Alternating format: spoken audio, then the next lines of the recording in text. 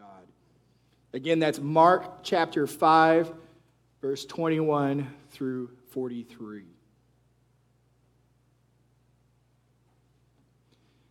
In God's word, it's written, "And when Jesus had crossed again in the boat to the other side, a great crowd gathered about him, and he was beside the sea.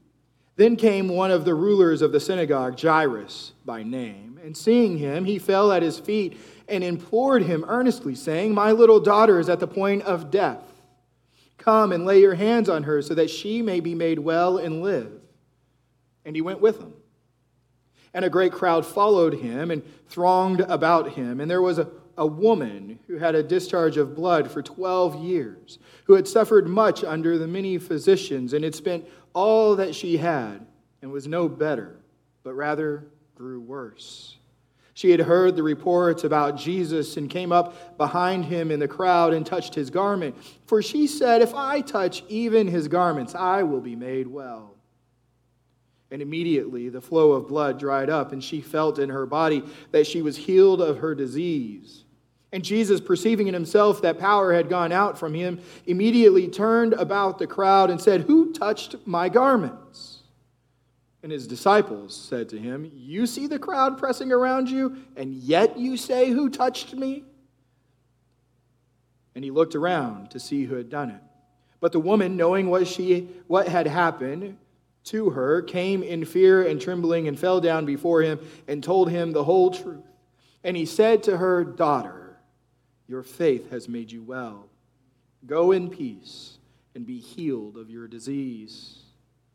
While he was still speaking, there came from the ruler's home some who said, 'Your daughter is dead. Why trouble the teacher any further?' But overhearing what they said, Jesus said to the ruler of the synagogue, 'Do not fear, only believe.' And he allowed no one to follow him except Peter and James and John, the brother of James. And they came to the house of the ruler of the synagogue, and Jesus saw a commotion, people weeping and wailing loudly. And when he had entered, he said to them, 'Why are you making a commotion and weeping? The child is not dead, but sleeping.' And they laughed at him. But he put them all outside and took the child's father and mother and those who were with him and went in where the child was, taking her by the hand, and said to her, 'Talitha cumi,' which means, 'Little girl, I say to you, arise.' And immediately the girl got up and began walking, for she was 12 years of age, and they were immediately overcome with amazement. And he strictly charged them that no one should know this, and told them to give her something to eat." Here ends the reading of God's holy word. If you would, please join me in prayer. O holy God, may the words of my mouth and the meditations of all of our hearts be acceptable in your sight, O God, our rock and our Redeemer. Amen.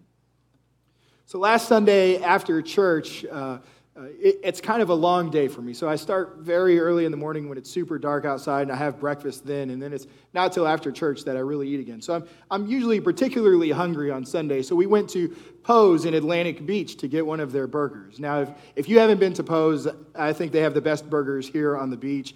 Don't fight me on it, though. But it's an excellent burger. And so my favorite there is the Black Cat. If you haven't had the Black Cat, so it's their bun with grilled onions, and then they also put pimento cheese on it, and they add chili on top of it, and bacon, right? And so you have all... Now, y'all are looking at me. Now y'all know how I got the way I am, right? But it's a good burger. But any one of those things on their own is fantastic, right? Like pimento cheese is a great meal by itself. Bacon, raise your hand if you like bacon, right? Like you're in church, you don't have to raise your hand. Everyone likes bacon, right? I get it, right? And then there's chili on there. That's a meal by itself. The burger is a meal by itself. And so all of those by themselves can be consumed and enjoyed on their own. Yet there's something that changes when you put all of them together and you take a bite of it together. The flavors mix and it becomes something different. And here in Mark's telling of Jesus' ministry, he puts together this sandwich of encounters with Jesus. We have the woman who's hemorrhaging in the middle between Jairus and his daughter in those encounters.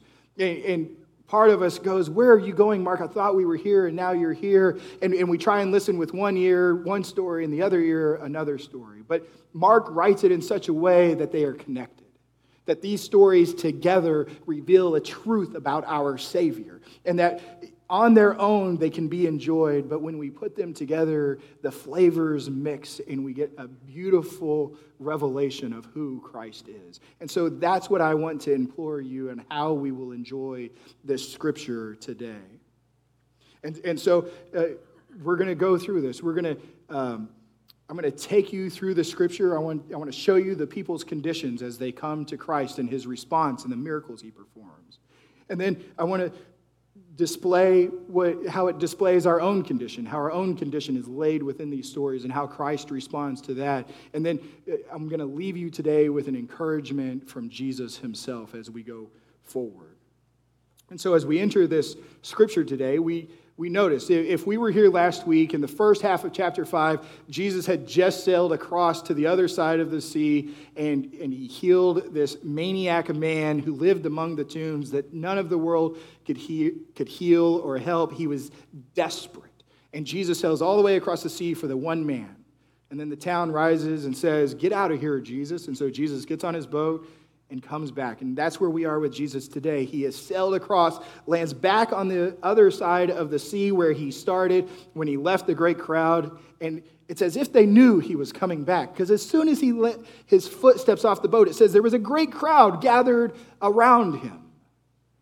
Jesus, these crowds pop up around him. And so there he is on the shore with this great crowd around him. And there was in this crowd a ruler of the synagogue.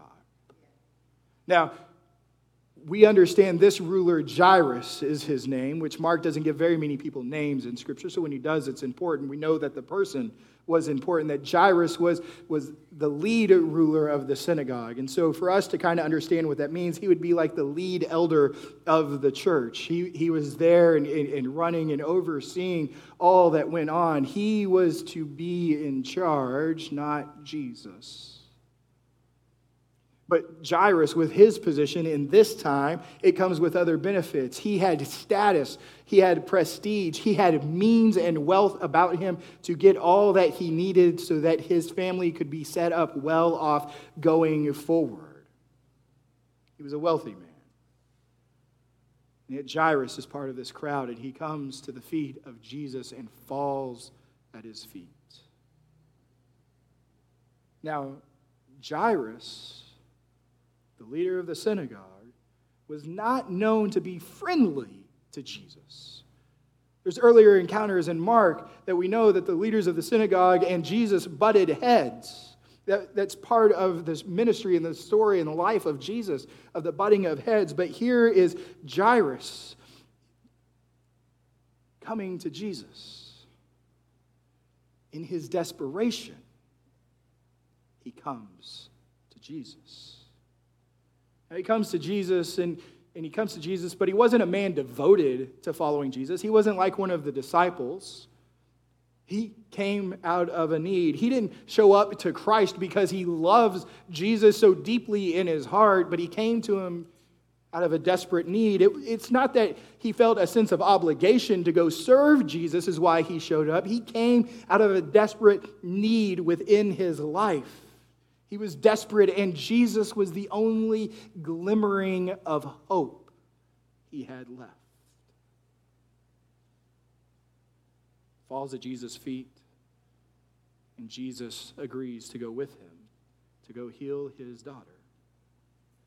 And a great crowd goes with them, right? This crowd just bumbles about. And so what could have been a quicker trip, now all of a sudden there's all the people gathered around, which causes Jesus and Jairus' parade to move slower.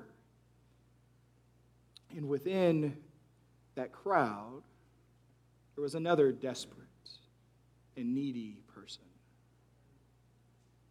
An unknown woman with a hemorrhage for 12 years.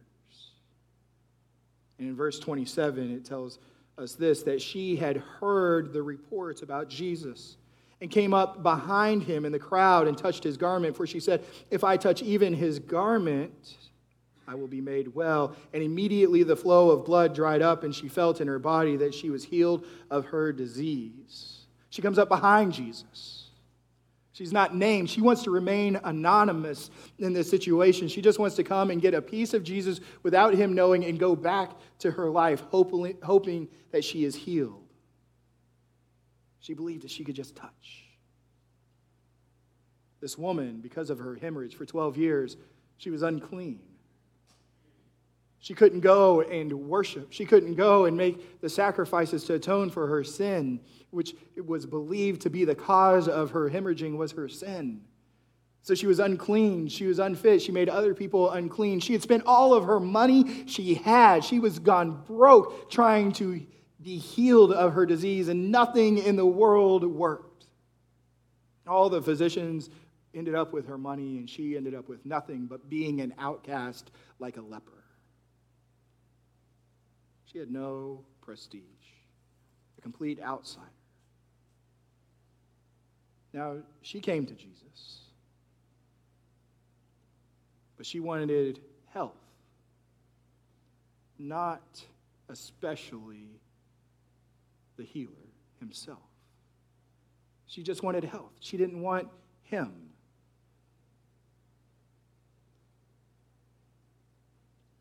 But she reaches out, touches the garment, and she's healed. Jesus knows it, and he puts a stop to the parade. He said, "This train is halting right here. Who touched my garments?" And the disciples are incredulous, right? They're like playing the straight man in a comedy act. They're like, "Who touched you? Look around. We're surrounded by people pressing in on us. Everybody has touched you." Jesus knew it was different. This woman knew it was different, much like the disciples knew it was different when Jesus calmed the storm. And so she comes before him and Jesus and tells all that Jesus had just done, why she came before him. And everybody hears, and then Jesus calls her daughter. And he tells her that it was her faith. It was her faith, not her touch, not her superstition, not her belief in a magical touch, but her faith that healed her. And just as this happens, Jairus gets word that his daughter, who's 12, is now passed. Jesus, knowing what has transpired, turns to Jairus. And he says, "Do not fear, only believe." Do not fear, only believe. Remember, this is Jairus, leader of the synagogue, lead ruler of the synagogue, coming to Jesus, already humbling himself and falling at his feet when he was asking for healing for his daughter. And now Jesus is asking him to not be afraid and to not only believe in healing, but to believe in resurrection. So they continue the journey, go to his house. They go inside, and there's mourners already there weeping and wailing because the daughter had passed. And Jesus says, "What are you doing? She's not dead. She's merely sleeping." And they mocked him. They laughed at him. So he sends the mockers and the mourners out of the house, grabs mom and dad and Peter, James, and John, and go into the little girl's room.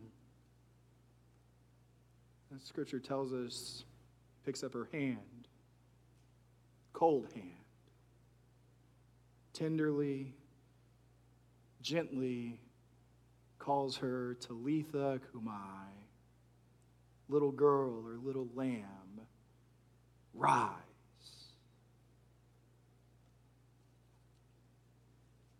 And what we see in this sandwich of stories that Mark creates for us is Jesus' demonstration of power over sin and death.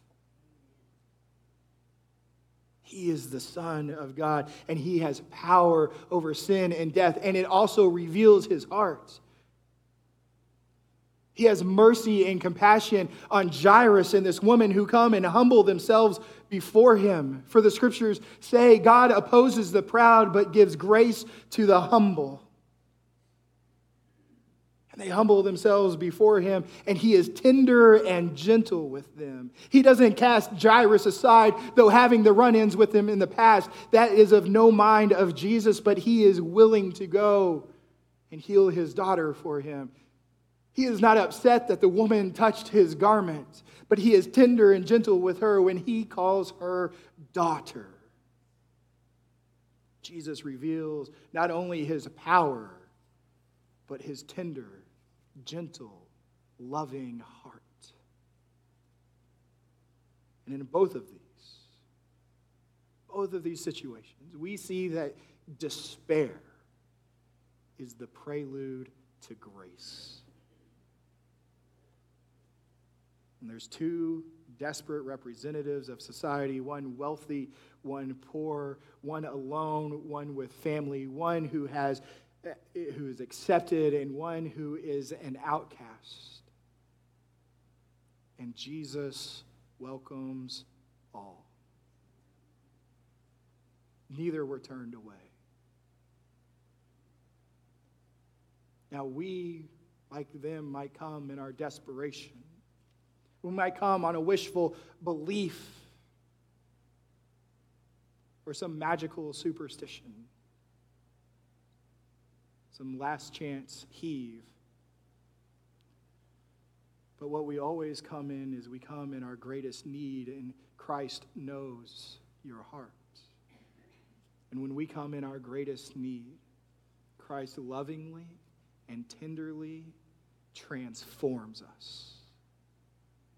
He transforms us. It's okay to not be okay. And when we encounter Jesus, he transforms us. It's okay to not be okay and still come to church, but in a few moments we will hold on to the bread and the cup at this communion table and remember that Christ has power over sin and death, that we are not to be afraid, but only to believe because he transforms us. That's why we celebrate that we are born again in Christ. See, this gospel account here, it demonstrates that no matter who you are or where you are from, Jesus will be there for you. We often think, not me. Not me. We don't go running to Jesus' feet, and we aren't willing to humble ourselves. We aren't quite that desperate yet, or we think that our messed up life is too messed up for Jesus. So we won't go to Jesus. Oh, he can't possibly help us. That is utter rubbish. But the other is also true, that I'm not going to Jesus yet. We aren't quite desperate enough as Jairus and this woman were. We haven't reached that desperation so that grace can fall down upon us, because we aren't desperate enough to go and fall at his feet and plead to the only hope in life and death. But I'll tell you this, when we do, he won't tell you it took long enough. He won't say, I've been waiting. He will lovingly and tenderly be gracious to you. Jesus will welcome you. He will stand you up and call you his daughter or son. Do not fear, only believe. Believe in Jesus. So I encourage you. Don't be afraid of him. Yeah, he's powerful.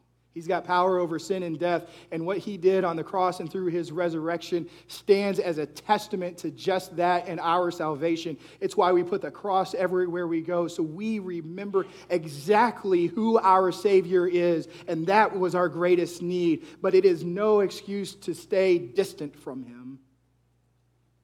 Come and fall at his feet, and let him tenderly transform your life. Amen.